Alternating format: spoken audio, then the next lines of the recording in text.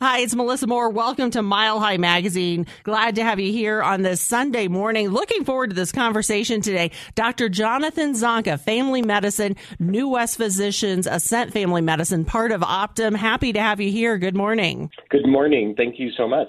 Well, let's talk about the flu season because I hear it's hitting early this year. Yes, it is. I actually just had a patient this week who was our first patient with the flu. Oh, man. Why is that? Why are we seeing it so early? And I've heard it's going to be a pretty rough one as well.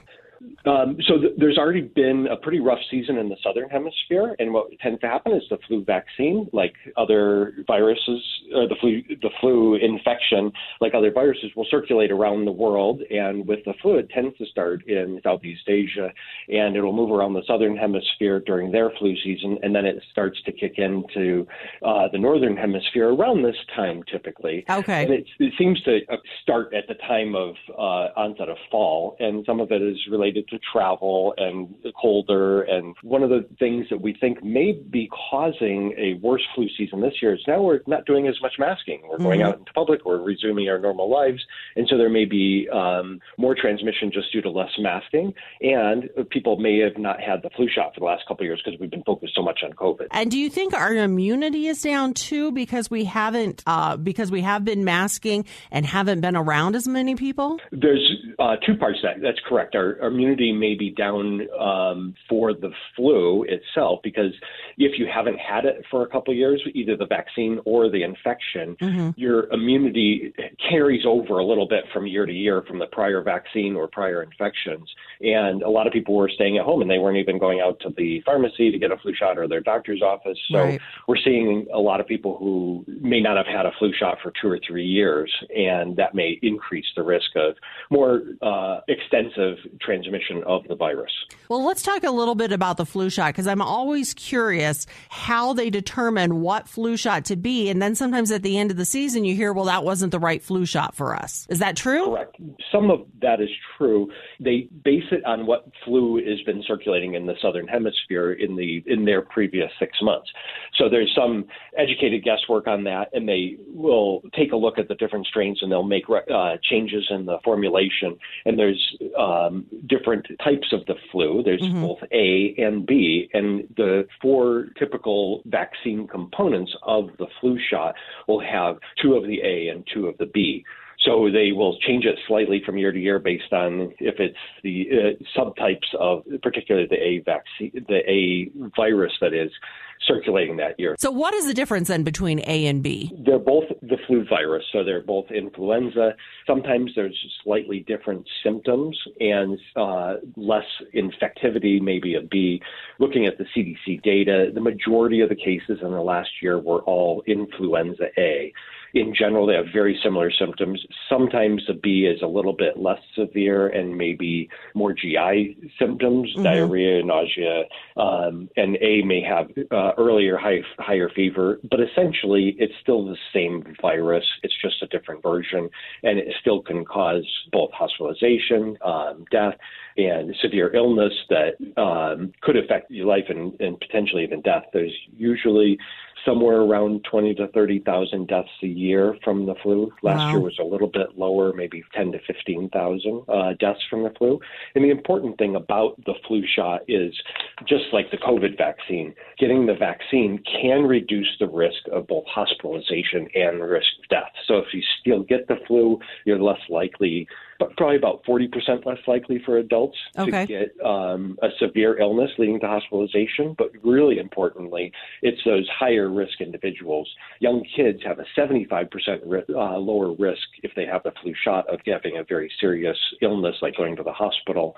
And older adults over 65 also have about a 70-60% reduction in hospitalization when they have the shot. Wow, that's a big jump. Yeah, and that's the biggest reason why we talk about getting the vaccine is, and the more people get it, the vaccine, the less likely it is to sort of spread with such vigor like the COVID pandemic did. Well, what about people who say, well, I got the flu vaccine and I still got the flu? What do you say to them? So that's an important part because there's sometimes hesitancy to get the shot.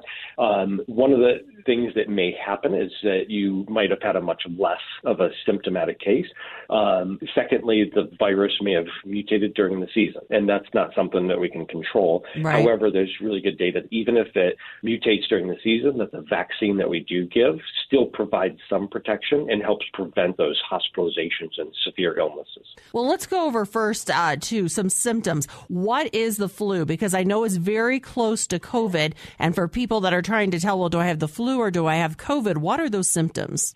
So you're correct. There are a lot of similarities because they're both viruses that cause cold-like symptoms: runny nose, fever, cough, shortness of breath, body aches, stuffiness in the nose, fatigue, tiredness, headache, sometimes vomiting or diarrhea. One of the things that I've noticed in practice is that a lot of times the flu will have a much higher fever very quickly, whereas the COVID fever can be very high, but it sometimes is a little bit lower and a little bit slower. And then, so the other thing I think people get confused before COVID, they were wondering, well, do I have a cold or do I have the flu? Is the fever the big difference? It can be, but essentially COVID is also just one of the cold viruses that just happen to have a predilection for transmission much more rapidly and severe consequences and side effects such as that. So one of the things is there's a lot of different cold viruses. There's a lot of different families of viruses such as rhinovirus and coronavirus, which is one of the COVID strains.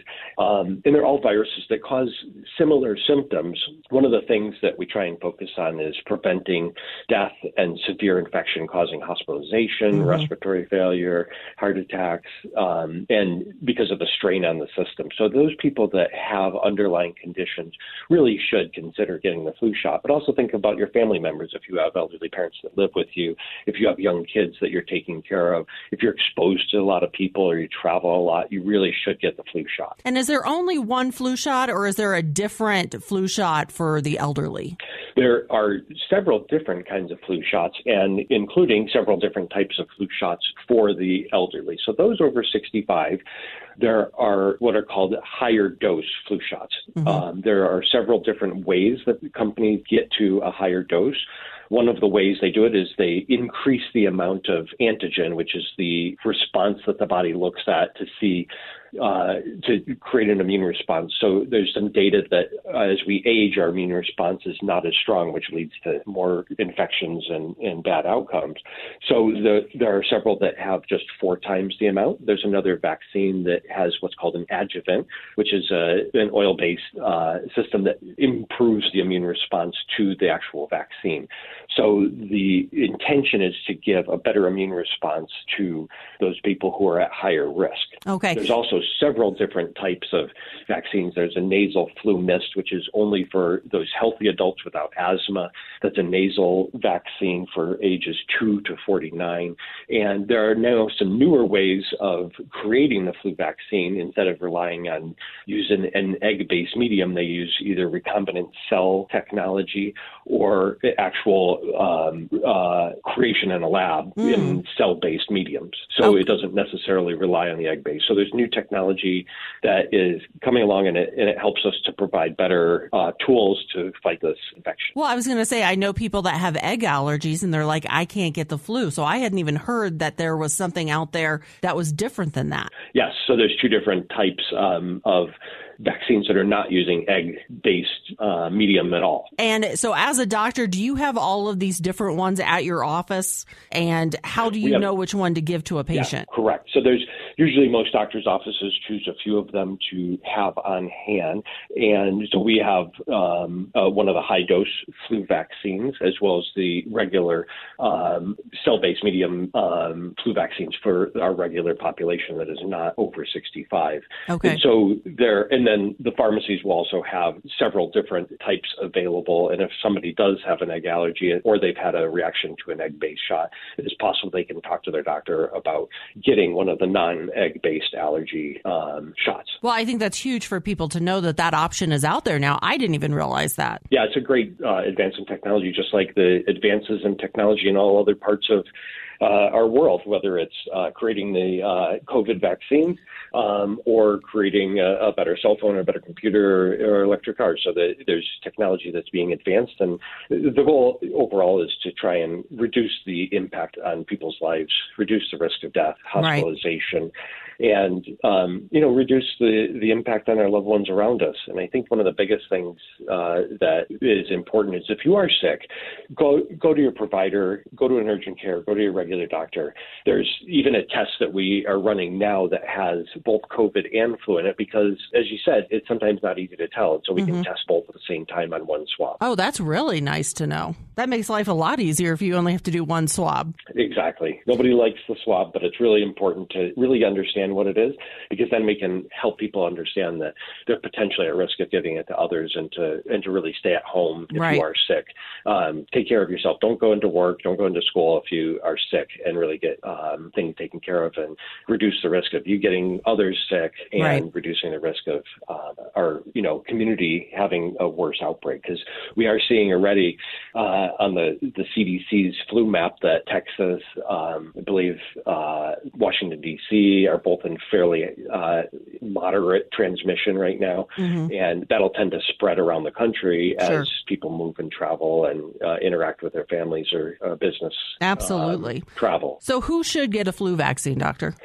So we would recommend it for anybody who has not had a bad reaction to a flu shot in the past. Particularly, though, anybody who is working with the community, any people out in sales or out in the public eye a lot, anybody who's, let's say, working in business, particularly those people who have underlying health conditions. They're dealing with, unfortunately, things like cancer or have diabetes, asthma, or they're over 65, or they take care of somebody who's over 65, if they're a young child at school, so that we can try and keep those schools open, keep education going. So young kids as old as 6 months can get a flu shot. So it tends to cover a lot of people when you start to look at all those things. If you look around your community, it's a lot of people that should get it. Yeah, absolutely. Now, what if somebody says, well, I just had a COVID-19 booster. Can I still get a flu shot? What do you say? That's a great question. And scientifically, there's actually some data that when you get the shots together or close together, there's an improvement in the immune boosting of both the vaccines. So there's actually some extra support for the immune system, and your immune system creates a better response to both of them. So it's okay to do them together as well as if you've had them within a couple days of each other. Okay. And what about for kids? Is that rule true as well? That holds true as well. Okay. And for folks that are saying, okay, well, when should I go and get this flu shot? When should I do the booster? When is the right time? So any time that you can get the flu shot is great. We're already have started it. It's September 1st. And some people say, well, I'm going to wait, until the flu season really hits. But it takes a couple weeks for your body's immune system to ramp up enough. So we're recommending getting it at your earliest convenience when you can get to the pharmacy or your regular doctor's office, get the shot. And typically our flu season will start to peak in early November, and it can go as long as through the March, and we still see flu circulating April, May, even June. So it can be a long tail to that range of infections. But peak of it tends to start before Thanksgiving and runs through March. And is there any downside to getting the flu shot earlier? I mean, does it run out of steam sooner, or should people just get it done? I think the biggest thing is getting it done, and getting a shot at any time is better than not getting it. So if you haven't had a chance and it's December, go ahead and get it. If it's, January, March and you haven't gotten it, it's still adequate to get it at that time. There's some data that maybe after 6 months, there's a reduction in ability to protect against the flu. But if we can kind of keep the flu from really taking hold and steam in our communities, that's the best thing possible, is to get as many people vaccinated as possible. Dr. Jonathan Zonka, Family Medicine, New West Physicians, Ascent Family Medicine, part of Optum. Thank you so much for your time today. And if folks want to get in touch with you or someone there at New West Physicians, Ascent Family Medicine, what do they do? They can go on our website, which is newwestphysicians.com. They can also call our office number, which is 303-322-0212. And on our website, you can actually see all of our different clinics, since we have 22 different clinics and many providers around the whole metro Denver area, and we're more than happy to see you and get the care taken care of for you. All right. Thank you so much, Dr. Zonka. So appreciate your time today. Thank you so much. I'm Melissa Moore for Mile High Magazine. Thank you so much for being here on this Sunday. Sure appreciate it. I'll be back here next Sunday. For more information, go to the radio station's website. Go out, have a great Sunday, be blessed, and remember to be kind to everyone.